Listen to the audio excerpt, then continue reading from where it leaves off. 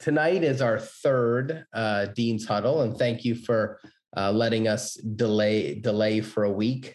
Both Connor and I have been quite busy on what we kind of wanted to do, and so we delayed for 1 week. So this is our third one. It's our second one that's a very kind of tactical one, and the first one seemed to be well received. The second one was more of a topical area, which still did okay, but wasn't as viewed as much. So we're kind of going to refocus a little bit on those kind of things going forward. So that's tonight, and it's really about industry-based research. And so I'm going to talk for a little bit, and then we're going to have John Hutchinson, who's our librarian, join us for about a 7-minute talk that he's pre-recorded that we're going to play tonight. And John, it's not about academic research. It's not about peer-reviewed. It's about figuring out stuff about companies, about industries, those things that we all struggle to find that are a lot tougher to get. So how big is an industry growing? How many staff does that company have? You're building a competitor analysis for your boss.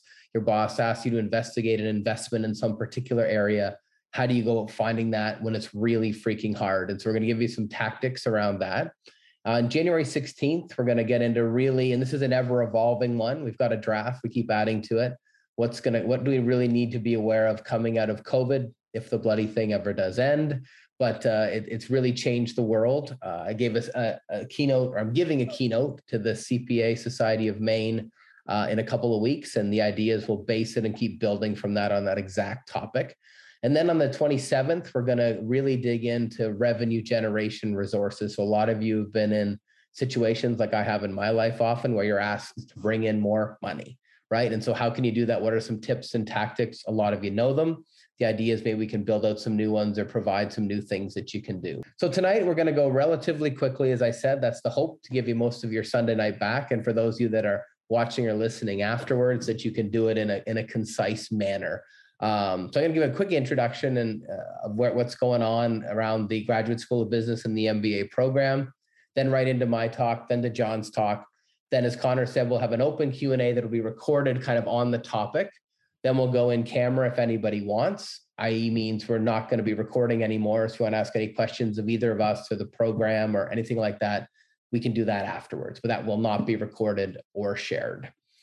All right, so I want a couple quick updates. So I've been on the job now for almost 5 months. It seems like yesterday, but it's going very, very fast and very good, I think. A lot of action happening. And so, as you know, the Graduate School of Business is planning to move.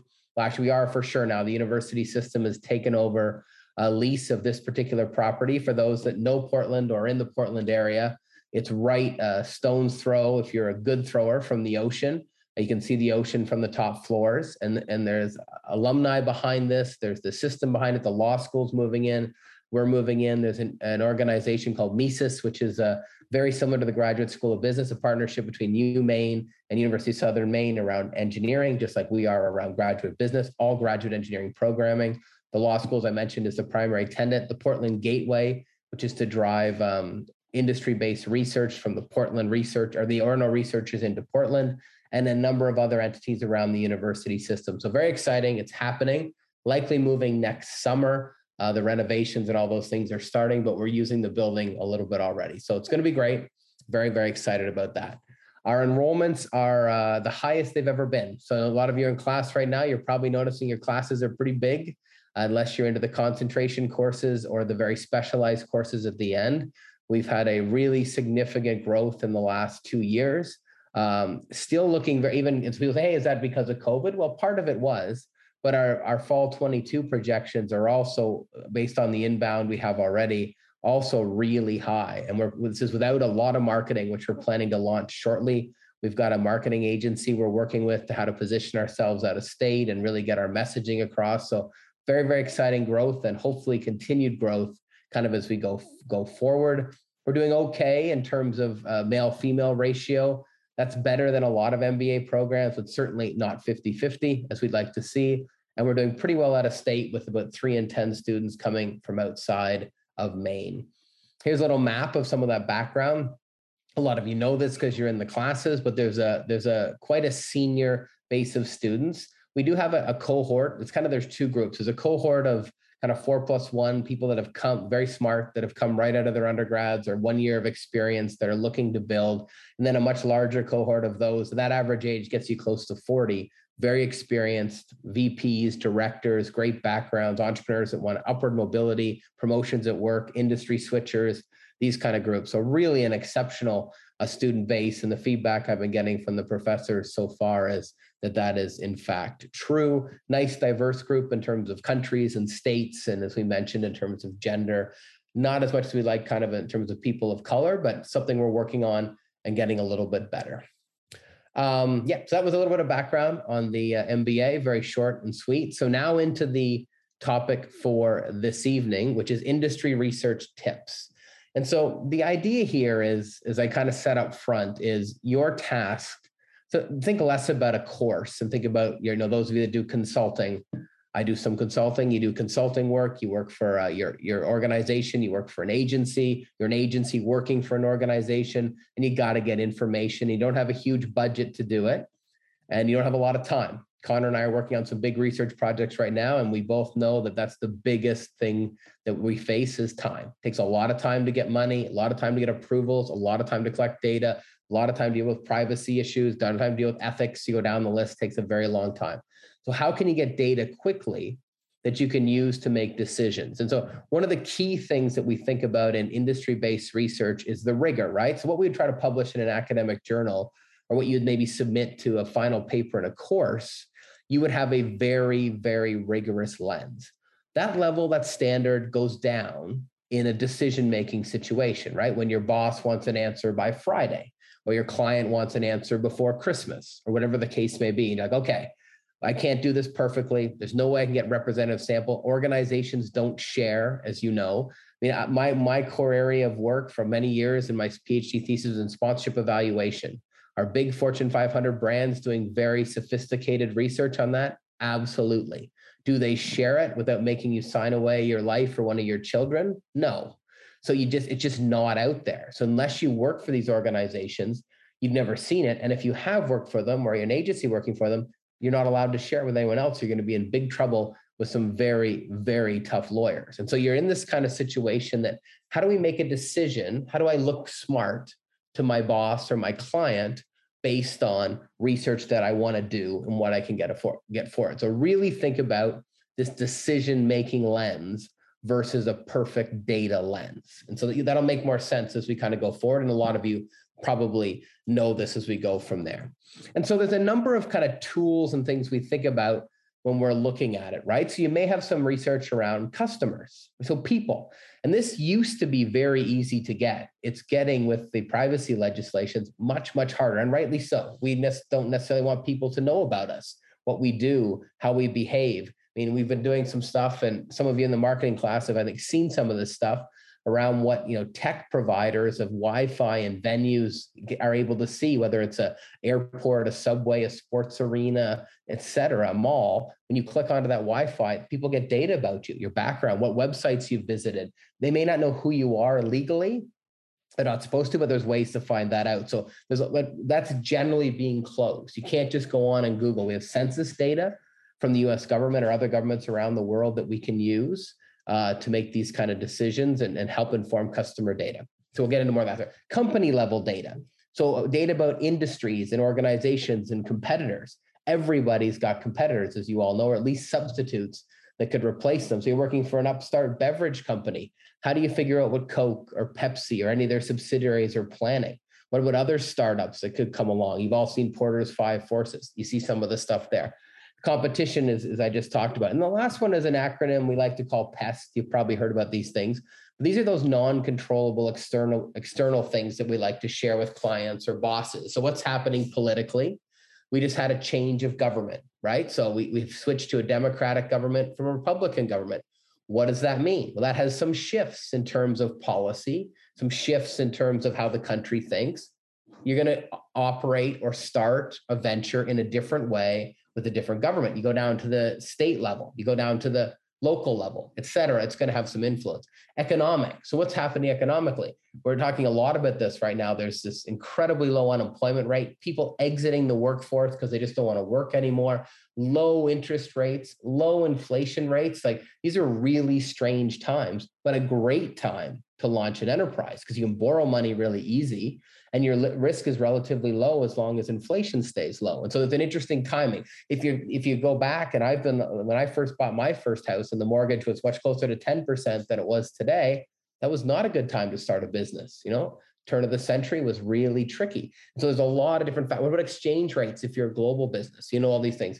Societal factors or demographic factors. And this is a massive shift that we're seeing. You think about women in the workforce or women now backing out of the workforce or senior jobs because of COVID, a really negative thing that's kind of happened in the last 18 months. You probably know this stat, but 2015 was the first year in the history of the United States that more babies were born who were not non-Hispanic white than were. And so we're seeing a massive shift. So literally 10 years from now, when you're looking at high schools, more kids across the country will be what we used to call minorities than the white majority. So really massive shifts happening across the board. And we can keep going on down the list of what's going to happen there. So you have to have your finger on top of that. And then technology, what's going on out there in terms of what are the next advances in your particular area. Think of how like Zoom now is common practice. We couldn't have done this with much success 3 years ago, wasn't even possible 6 years ago. What's the next kind of iterations and how are we going to do these kind of things? And are we all going to be, what's coming? So you have to be on top of that based on your industry and where it goes. So it gives you a bit of a frame. All of a sudden you're probably thinking, wow, there's a whole pile of variables, a whole bunch of data I can get here. There's think tanks, there's government sources, there's people I know, and I'll get into that in a second, but all of a sudden you start to put a lens around stuff you want to do.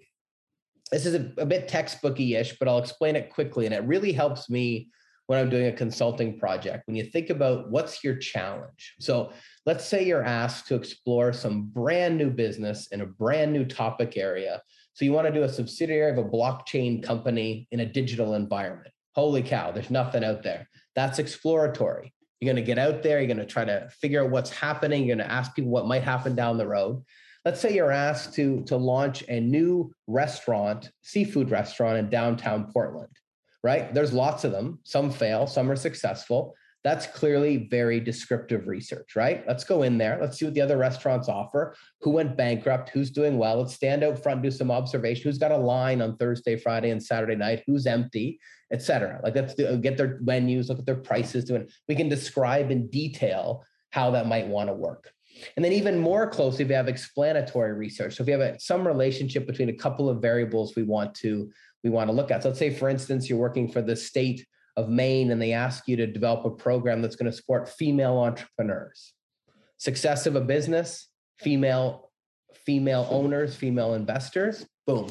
You can start getting some data and do some relationships, compare it to male owners and success rates. You can explain it. So you figure out your question up front, and this will send you in the direction that you kind of want to go. I think I explained the blog. There's 2 slides there when you want to read them afterwards, but it's essentially covering what I just said. Then your sources of data. Okay, so now I know what I want to do. I got some variables I want to look at. Where do I go? Well, you know all this, but just to say it quickly, there's 2 sources out there. There's primary data you get yourself. You interview somebody, you survey somebody, you analyze something. Secondary data is data that was done by somebody else that you grab. A census report, an industry report by McKinsey, a report by Bank of America on their sponsorship investments, housing shortage report by the government, whatever the case may be, you grab it from somewhere else. If you do deeper analysis on the secondary research, then it becomes primary research. So primary really is referring to things that you do. Do bosses and clients love primary research? Yes, right? So if you ever have a chance to do it, it's always better. Why don't we always do it? Way more expensive, much harder to do, takes a pile of time. So what do we try to do in these tight situations? We always try to find secondary research first. Has somebody already done what I need to find out to inform that decision? Plus you get the credibility if it's a good source of going from there. And then it can inform what you might want to do with a primary research. I'll give you some tactics kind of in a second. So this kind of shows a little bit overall of how these things can fit together. And so there's primary research, there's secondary research, and there's a bunch of methodologies. And so you know this, you can say, okay, Do I have the ability, the knowledge, the background, the expertise to do quantitative research? It's obviously ideal to have data to analyze, but hard to get. Is my sample representative? Can I put hands on it? What can I do? Qualitative research, a little softer, but a little easier to get. Can I interview a few key people? Do I have a former professor who's an expert in the area, a former boss who's an expert in the area who might give me 30 minutes of their time for an anonymous interview? Could I talk to these kind of different kind of people and see what can kind of happen in that kind of respect, right? And so you think about all of those things that kind of fit together. And then under the research strategy block there, the third one down, surveys. Experiments is something you may not be quite as aware of. And this is where you do something where you will control for a number of variables and assume everything else is different. So let's say you're working for an ad agency and you want to see if having a lower price for your product will work, right? And so maybe you pick a certain market or certain store of your client and you're going to offer a different price point. Let's say that client happens to be a series of 10-kilometer runs across New England. Well, let's take 5 of them and we're going to price our 10K at $59. We'll take another 5, we'll price it at $79. And then we'll assess them, we'll analyze them, assume everything else is equal. We're not sure it is, and see did that drive our satisfaction, our numbers, our volume, our profitability. It's a bit of an experiment, just like you do in a lab with titrations in chemistry. And then you can kind of build from there. That's one that you may want to add to your toolkit. And if you're interested, we've got a lot of papers and stuff about how to do them. Happy to share. When you get into the qualitative stuff, you have a lot of choices. So a lot of people immediately think about all I can do is kind of interviews, right? And interviews are great if you have experts. So I would think about only expert interviews. If you go in front of a client and say, hey, I interviewed 3 of my buddies, not going to hold a lot of water. Hey, I interviewed 3 former vice presidents from tech firms. Oh, wait a minute. It could be one former vice president of a tech firm. That could be enough to help you make your decision because they are an expert. In lack of an expert, you start digging into other things. So focus groups is a very good one. We get a group of people together to discuss it. A case study. Is there some organization out there that you know about, have some context to? Maybe you can grab a Harvard or Stanford case on that company that's published through the library system. Build some detail, some background on things that we want to look at. Document analysis. One great tool that I've used a lot is you go across companies and you grab their annual reports. Yeah, get their financials, compare 10 competitors in that space, see what they're doing, see how they're spending, see what their strategic frameworks are, make some comparisons, gives you some interesting things. You may have heard of ethnography or ethnography. Ethnography is famous for like in kind of biology and anthropology studies where someone will go live with a den of wolves or to see how wolves behave. Well, we're not interested in wolves, but maybe you go and you join an organization for a while. You can go onto their chat rooms or their discussion boards or their podcasts or their social media sites, see what people are saying about them, their Twitter feeds, and actually do some analysis of what I think customers are thinking about that company or its products and do some interesting things. We did a big project with that with Nokia a number of years ago. Really learned a ton about their views of a new product they launched and allowed them to make some changes. So there's some cool things you can kind of do. And then on the far right, there is this idea of mixed methods, sequential methods. Anytime you have multiple methods, it's very strong and clients really like that. A term we often call is triangulation, right? Multiple ways to look at the same thing. Very, very effective with clients and bosses, right? As you think about going forward there.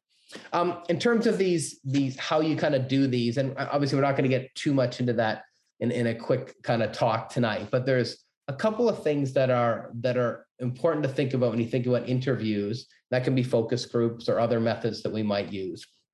I'll point out quickly the Delphi method that's there is an interesting one that's used. This is essentially a focus group where you force, maybe a strong word, but you encourage the participants to come to consensus. So beer companies famously do this, right? They'll have a group of 9 people who are big drinkers of their brand. Say, here's our new packaging. Here's 3 options. Figure out which one you all agree with. And once you come out with a unanimous answer, we'll give you all a free 6-pack, right? So that kind of notion, you kind of force people to make a decision, getting them to kind of do things for it. Then you can use online types of questions. There's piles of different things you can do. Audio, video, you can have people send you quick notes by email. So it's very hard to nail people down, as you all know, being busy people, but can you get little blurbs, little sources of data that might help you get to where you want to do? So how do you choose from all this stuff that I'm kind of talking about? Well, it goes back to a couple of core questions, which you've already kind of talked about, but I'll just kind of frame them here. If you think about, okay, quickly, how do I do this? What are you trying to accomplish? Am I exploring something? Am I describing something? Am I looking from some kind of correlation between variables? Is it something that's new? Is it something that's established? Is it something that has very clear relationships that I can look at? What sources of data are available to me? So my research approach, what are the questions that I want to look at? And then what strategy, mixed, qualitative, quantitative, secondary, primary, what works within the budget and the time frame that I have? And then how can I go out and get that data? So for instance, let's say you're trying to evaluate the effectiveness of the sponsorship of a music festival. In your dream world, you would spend $100,000 with a market research agency and do a big study of everybody in the area. You may only have $500. You get 10 brand ambassadors to spend 3 hours each with iPads, interviewing people that are at the concert to get their feedback and everything kind of in between. So you've always got tools, even if they're not perfect at the end of the day. And here's just a couple of questions that I like to go through and think about when you're looking at what one of these tools and ideas that do you want to do? Can you actually get access to them? What methods you might be able to do? Can you get primary data, or do we have to use secondary? Is there any secondary data in this field? What about the ethical issues I might have to deal with a company? So that's one big thing that we often run up against is unless someone is a president or a CEO, very, very low chance that they're going to be able to share the data or even come on and do an interview, where a CEO or president can usually do what they want. An owner of a firm can do what they want. And so those personal relationships can help, provided they're able to do it. And a lot of big organizations now in their employment contracts, they don't allow people to even talk about this stuff. So it gets very hard to recruit. And down the list you go, can you use anonymous techniques to get people to join, et cetera? So a bunch of questions there that you can think about to how you use it. If you end up getting in the situation where it is consumer data, and you're able and you want to kind of access it in a challenging way, there are a pile of really interesting techniques out there and softwares. One not on this list that we use a lot is called Leximancer, which allows you to look at Twitter feeds and draw them. So for instance, we did a study, it's published if anyone wants to see it, around what all the shoe brands, Nike, Adidas, Reebok, Puma, Brooks, et cetera, did around the last World Cup, FIFA World Cup. And so like, what are they doing in the social media space? We know clearly one of them is the official sponsor in the real world, but in the social media world, it's kind of, it's the Wild West. People can kind of do what they want, so to speak. How do you go get that data? There's lots of interesting things out there. And I mean, this is just here so you kind of have it. Any one of these are interesting tools you can use. Some of them, the company can share them with you. So one thing, if you work with organizations, they'll have Google Analytics and Facebook Analytics behind the scene. Others, you're just scraping the internet for the data that's available. Just to give you the idea of how powerful these things are. Like with Capture, for instance, let's say you're doing a study on professional NBA players and how much they're paid, and you want to do an analysis of the performance versus their salaries. You can relatively quickly scrape the data from every player who ever played, because NBAreference.com, grab their salary, plug it into a giant spreadsheet with hundreds of thousands of rows. We've done this. And then analyze it. Is the data perfect? Do you trust it? Well, maybe, maybe not. Is it from a reasonable source? Yes, but it's something you can do it. So if you think about academic publishing, it's hard. You think about that decision-making lens, away you go. You can pull data from stock markets, from annual reports, et cetera, and not actually have to enter it hand by hand. And so there's a bunch of things out there. There's other ones. This gives you an idea of some of the ones you might want to use or might want to look at. And you'll obviously have this slide deck to kind of go forward. When you think about something where you're trying to sample, there's a couple of important things to think about. And so you think, who's my population of interest? Potential customers for my new seafood restaurant in downtown Portland. So you may say, well, we're a luxury restaurant. So you may do a little analysis of census data and say, hey, we think there's about 20,000 people in the Portland area who would regularly attend restaurants where they would spend $100 or more for dinner for two, right? Maybe you come up with that kind of metric. Okay. So those 20,000 people, how do I get a few of them to see what they want, what they think of other offerings? Would they come to my restaurant? What should we emphasize? What kind of chef should we hire? What should our menu look like? Where should our location be? What should our tables look like? What should the decor look like? What kind of music should we play? I could keep going on, right? There's a zillion things when you run a restaurant. So how many do I need to know? Well, it's not, there's, as you all know from your stats class, there's a couple estimators out there, but there's no perfect thing. Some say you need at least 150 to do detailed analysis. If you could get 8 of them, these couples, to come and talk to you in a focus group setting, would that be enough? Maybe. But if you're making a decision, it's not. If I do a survey, how many can I get? So is 8 people enough for a survey? Absolutely not. Could 8 people be enough for a deep interview or a focus group? Maybe. What about 50? So you have this function of the number available, the technique that I'm going to use, and you're only going to get into surveys and that kind of data analysis, or little social media grabs, which wouldn't work for this problem unless you get to a sufficient size to go from there. So that's a really important thing to think about. The last point on this slide is very key. And so if you're ever doing interviews or focus groups, qualitative research, you only stop when you hit what we call saturation. So let's say you're interviewing potential customers for this new seafood restaurant, and you start working your way through. When you get to your 17th interview and you've learned nothing new, maybe you do one more and then, okay, I'm at saturation. I'm not learning anything new from these people. I'm good. So it's not a sample size issue. It's called saturation, which is a really neat thing to do. And sometimes in some issues, you might only have to do 5. Really depends on how it kind of works. This is my last slide before I turn it over to our librarian. Just some other little tips that I've used along my career, which you may find helpful. A really neat one is the first one: buy a share. So let's say, for instance, you want to learn more about Nike. You can go buy one Nike share. Now I think it's about $200. I've done this in the past. You can buy a share, and then all of a sudden you're a shareholder. Sure, you own 177 millionth of the company, but you're going to get an annual report. You're going to get the details. You're going to get the shareholder information. You're going to learn a lot. It's a neat little technique you can use to buy different things. The second one is the stock exchanges. These are great sources that we often underestimate. So if an organization is publicly traded on any of the major stock exchanges anywhere in the world, they have to agree to disclose a certain amount of information, because obviously people want to know enough whether they should buy or sell those shares in a fair and open and transparent way. There's a lot of regulations, as you know. So that's a great place to look. You can do event studies. Did certain things happen? They launched a new product. Did the share price go up? What kind of reporting do they have? Did their employee size grow or shrink during COVID? A whole bunch of different things you can look at. NAICS, some of you may have heard of this, the North American Industry Classification System. So when Canada, the US, and Mexico kind of joined forces with the Free Trade Agreement in the 80s, this was created.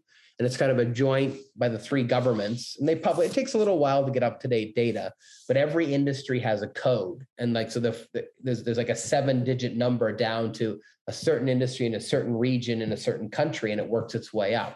Our library has access to it. You can find a lot of those things online. And if you want to learn about the electrical engineering industry in North America, or you want to nail it down to just the Southern United States, this will allow you to do, and it's got pretty basic things like, is it growing or shrinking?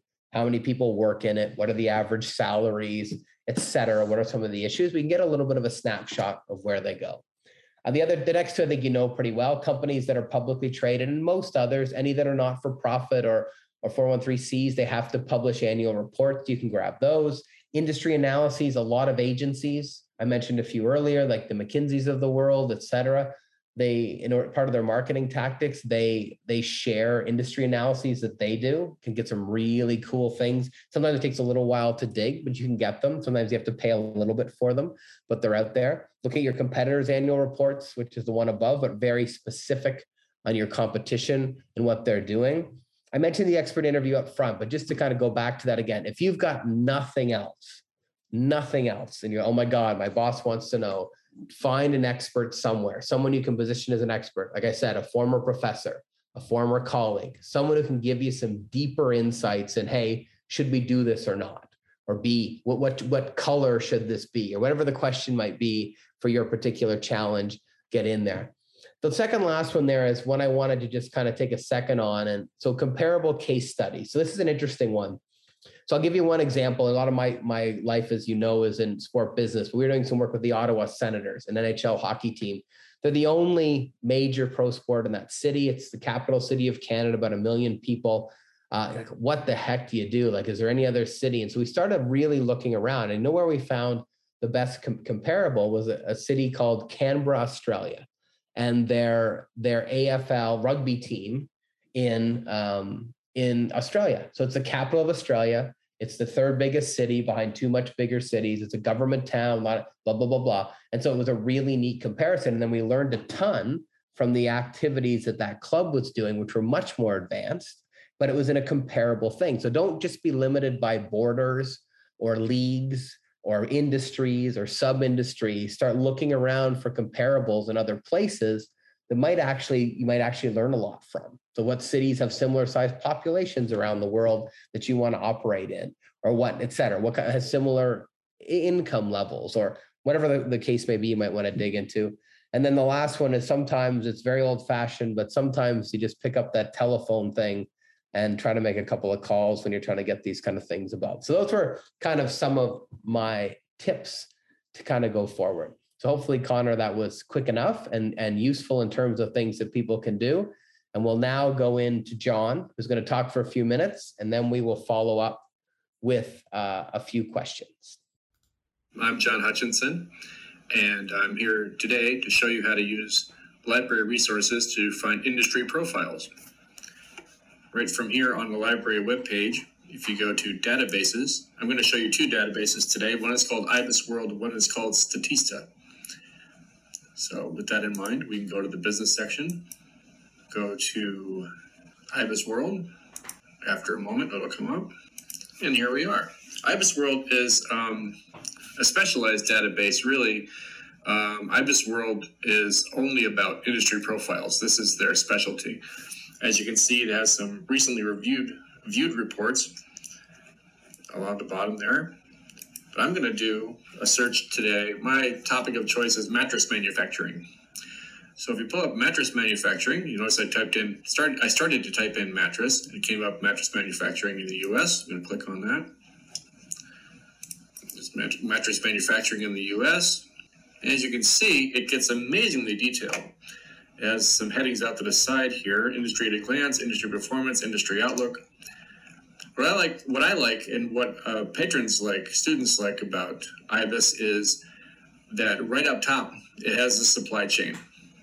Supply chain is a very much discussed topic these days because America's supply chain has slowed down so much in recent years because of the COVID epidemic. But it shows the key external drivers: disposable income, demand, value of residential construction, e-commerce sales, but also it gives you the supply chain in terms of who a mattress manufacturer buys from for cardboard boxes, urethane foam, textiles, wire and spring, and who they sell to: furniture stores, warehouse clubs, department stores, hospitals, and hotels and motels. The industry at a glance is also very detailed. Here it comes. Gives you these statistics, gives you a SWOT report. This is all authored by the folks at IBIS World. Gives you the market share of the major players: Tempur Sealy, Serta, Sleep Number, Casper Sleep, and it gives you profiles of the major players, among many other things. This is a brief presentation today, so I don't really have the time to walk you through all this, but IBIS World is a very valuable resource for industry profiling, but it's not the only one. Allow me to go over to the databases again. I'll show you another one called Statista. Click on Statista. Now, the one I just showed you, IBIS World, they author all their own stuff. Everything you see in IBIS World is going to be authored by the folks at IBIS World. Statista is a little different. Statista does offer its own products, but it also draws in statistical reports from all over the web for both private and public sources. But I'm going to do the same kind of search. And here we go. I have a good mix of things like statistics, forecasts and surveys, infographics, and that would be drawn from elsewhere on the web. But the thing to look for in terms of detailed industry profiling is these dossiers. And here we have the dossier mattress retail in the United States. As you can see, it's in a little different format. It's a straight PDF document. It's 65 pages long. As you can see, if you did not have access to Statista through an institutional subscription like we do, this would cost you about $500. But we subscribe, and so I'll bring up the report. Statista is all about stats, as the name suggests, but it's also about graphically portrayed statistics. And that way, they really favor bar graphs. The betting sales are the line graph of betting industry quarterly sales in the United States from 2012 to 2020 in billions. There's the retail market, all very detailed. And they have these dossiers on hundreds of different industries, which can really be a help. There's also, keeping an eye on the time here, I don't want to go over my allotted time. I'm going to go back to Folklore Library and show you another source of industry profiles called ProQuest One Business. Now, ProQuest One is a far-ranging product. You can look for scholarly journals and company reports and newspapers on ProQuest One, but you can also look for industry and country reports. I'll put it in mattress manufacturing, like I did the other ones. There's an entry for industry reports. And there it is, the most recent one, 2020 U.S. Mattress Manufacturing Industry and Market Report. It's full text in PDF format. Here it is. Now, this is very lengthy with many, many sections of information, both longitudinal and current snapshot of the mattress manufacturing industry in the United States. I want to make clear that these industry reports on Statista and IBIS World and ProQuest One are not just for the manufacturing industries. It would be for the service industries as well. So you shouldn't be shy about trying to find things about sports agents, for example, or lawyers or law firms or any other kind of service industry that's not to do with manufacturing. And let's leave the databases for a moment as I give you a fourth and last option for industry reports. Let's just go to Google. I'm going to search the Wide Web here. And it's best if you want to get the most complete picture of an industry, look for a trade association. And I'm going to just type in mattress manufacturers trade association. And the first hit is something called sleep products and the International Sleep Products Association, a united outspoken voice for the mattress industry. And a good trade association should have a section for resources for statistics and consumer research and things like that and publications. If you have statistics here are statistics straight from the industry itself. So you can use IBIS World, Statista, and ProQuest One to get outside analysis, but here's where you go to actually get it straight from the people who sell mattresses themselves. So you can look for, no matter how obscure or niche your industry is, you should never assume that, there's so few of them, there can't possibly be an industry association for it. Go to Google, type in your industry, put the word association in there, and then just do site:.org to limit.org.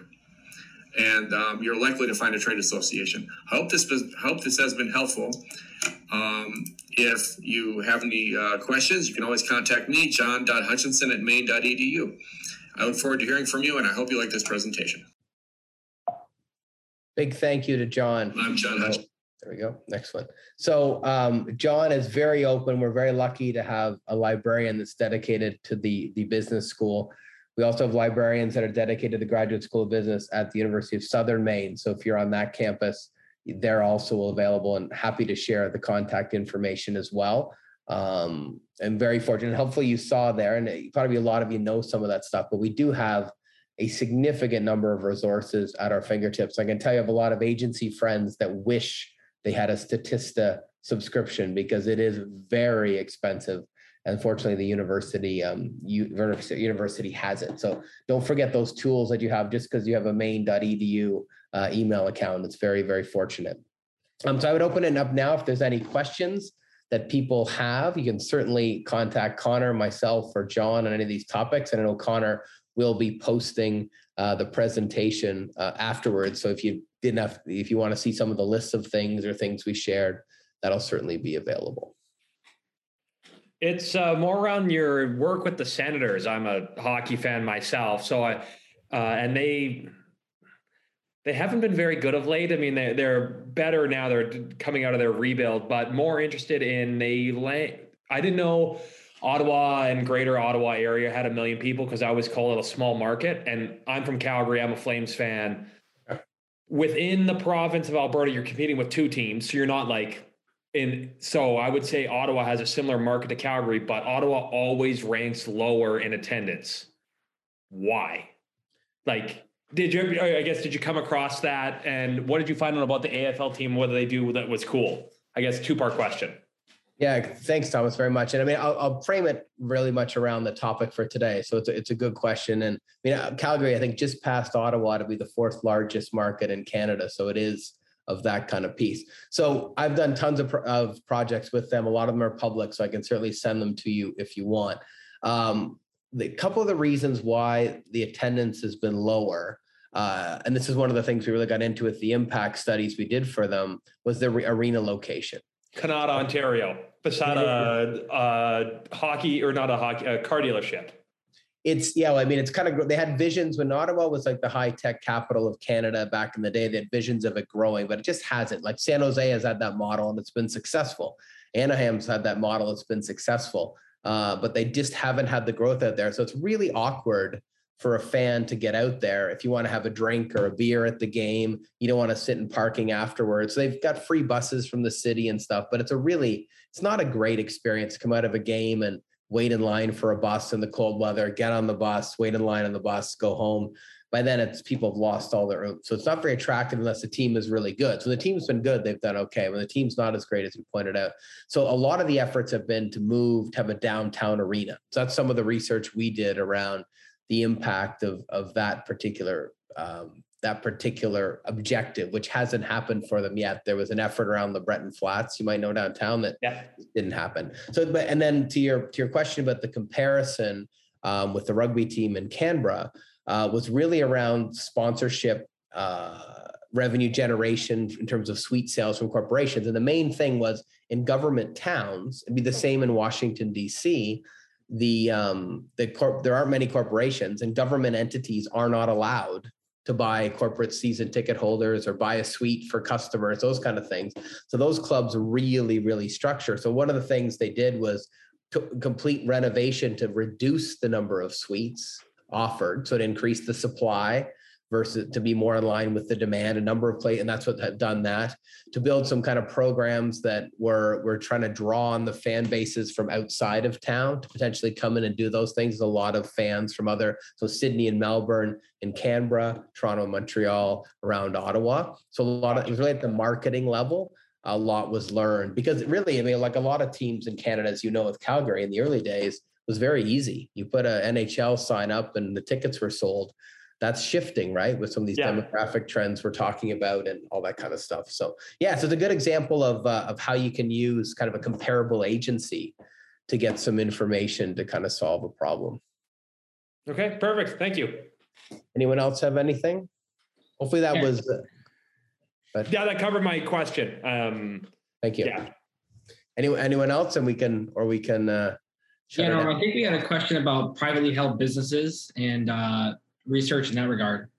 Yeah, very challenging. And so I think if they're not publicly traded, or if they're not a kind of a not-for-profit 501c, you're kind of in trouble, right? In terms of initially finding public data.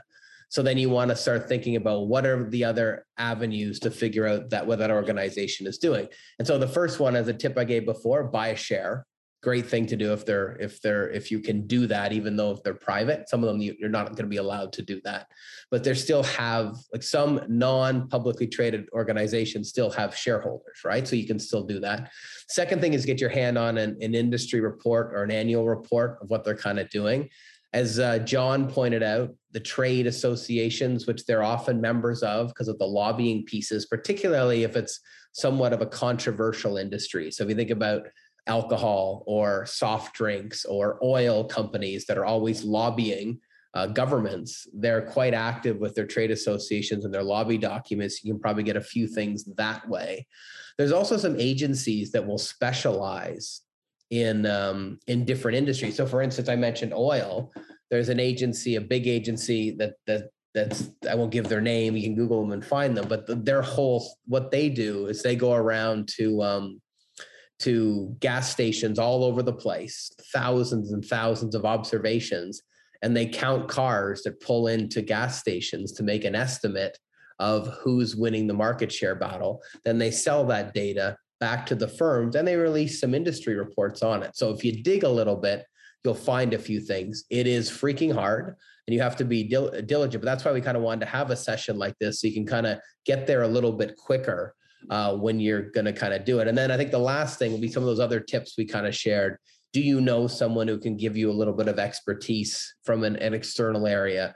Can you get your hands on some kind of an industry report if you're trying to do it? If it's something around investing in or customers, can you get them together to do something? And you say, well, how do I do? Well, if you're with an agency or a university project that's got a little bit of funding, you can offer people, an Amazon gift card or a Starbucks meal or something to come join you. And often people are willing to chat. But that's really at the kind of the customer level. But yeah, you need to be creative. But again, lower your expectations from I need the perfect data because you're not going to get it to I need enough data to make a decision or to inform my boss that I would be comfortable with.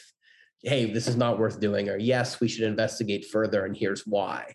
You have some evidence, not just your opinion. I think that's really key.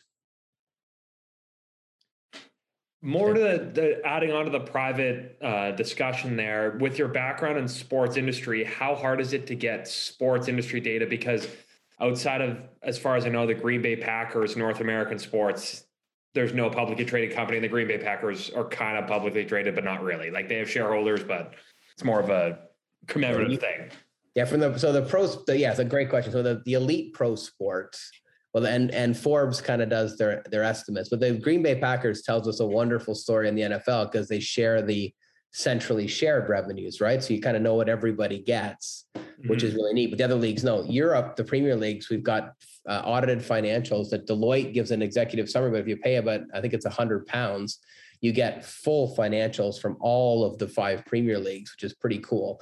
We often use a lot more of that for deeper analysis. Then you kind of just trust the Forbes data. That's the elite leagues, but the rest, there's very, very little. And baseball's got kind of a firewall. They've got that special legislation that no one quite knows why they have it, but they must have had some friends in 1887 when they didn't have to share anything. I think the owners of the teams were friends of the president or something, but something happened back then. But every other industry wish they had it. But the next level down, we know very little too. Like think about the NLL or the AHL or the CHL or the Arena Football League or the WNBA. There's very limited disclosures there as well. Except we just know that most of those teams aren't doing that well and the players aren't that well paid. Tennis and golf, there's pretty good data out there because the associations are essentially like unions of the athletes, right? So the ATP and the WTA, and so they really want that out there as they fight for their fair share of what they're doing. But you flip to others like UFC, and they don't share at all. And those athletes, there's some lawsuits going on, as you may know, they don't really get their fair share, not even close, because there's very limited disclosure. So it's really it's quite a game in terms of that kind of piece. And we know that most of the athletes aren't doing the other leagues aren't doing as well as maybe they could, or we would like to see them do. So, but it's tricky, but enough you can do some research on. And we've got pushed before in some of these academic articles we've published around the use of Forbes data. So we've kind of followed up with some, friends who are involved with leagues or clubs, and they'll tell you that the data is wrong, but they'll tell you that the relative differences are pretty bang on. So for instance, they may be off on the New York Rangers total profitability, but relative to the Pittsburgh Penguins, it makes sense. So if you're doing kind of longitudinal summary data, they were willing to be quoted to say, yeah, it's okay to do the analysis. But if you're saying this is exactly what it's not that accurate. So it's good to do some analysis with. It's the best we have, but it's not perfect. So that's a good example of longitudinal analysis. Do you mean like the Rangers are worth 50% more than the Penguins, like something like that. Yeah, if you plug them all, let's say you plug, like we've got data going back to 1990s. We've been grabbing it every year. So 1990s, you've got 31 years of data from across 30 teams, the whole thing. And you start to dig in and look at, compare their winning and across the leagues, and you find some inflection points in those models that would make sense. So yes, it's kind of based on that notion that it's relative. I don't think they would agree quite as specific as you just said, but in that relative longer term thing, you can make some decisions on it. So then what we do is, and so yeah, it's really hard to publish academically, but really useful if you want. Let's say you had someone who said, hey, you had a client who said, hey, I'm interested in buying an NHL club. Should I buy it? You'd have some data you could kind of play around with there and give them some insights from. Okay. And then you can start throwing in population of the market. How popular are they? Get some expert interviews. All these things we kind of talked about. Look at sizes of fan bases, wealth of the market, and you could pull together a bit of a model to at least make a informed decision. Says no, this doesn't make any sense to put an NHL team in Wichita or whatever the ask was, right? So I think you could do something that way. So again, that's really key, right? You're thinking about my A+ in my finance class versus enough to decide what to invest in my extra $500 in shares. Mm-hmm. Two different levels of analysis. Obviously, you would love to have the perfect analysis for your $500, just not likely to be available. But can you get enough insight so that you feel like you make a good decision? At least you hedge that decision is going to go in your favor is really the idea. And that's where all those tools that we talked about and John talked about can come into play. Okay, sweet. Thank you. Great question. I know we're using sport as an example here, but I think for all the others, like really sub in any industry, right? You could sub in any industry. In fact, as he showed with mattresses, I think a lot of other industries have a lot more information available. That was a pretty neat one that he used, right? Because it's pretty blah. And look at the data that's available that you could use. If you want to start a mattress company, you could probably give a pretty good point of view on whether someone should do it or not, right? Based on what's out there.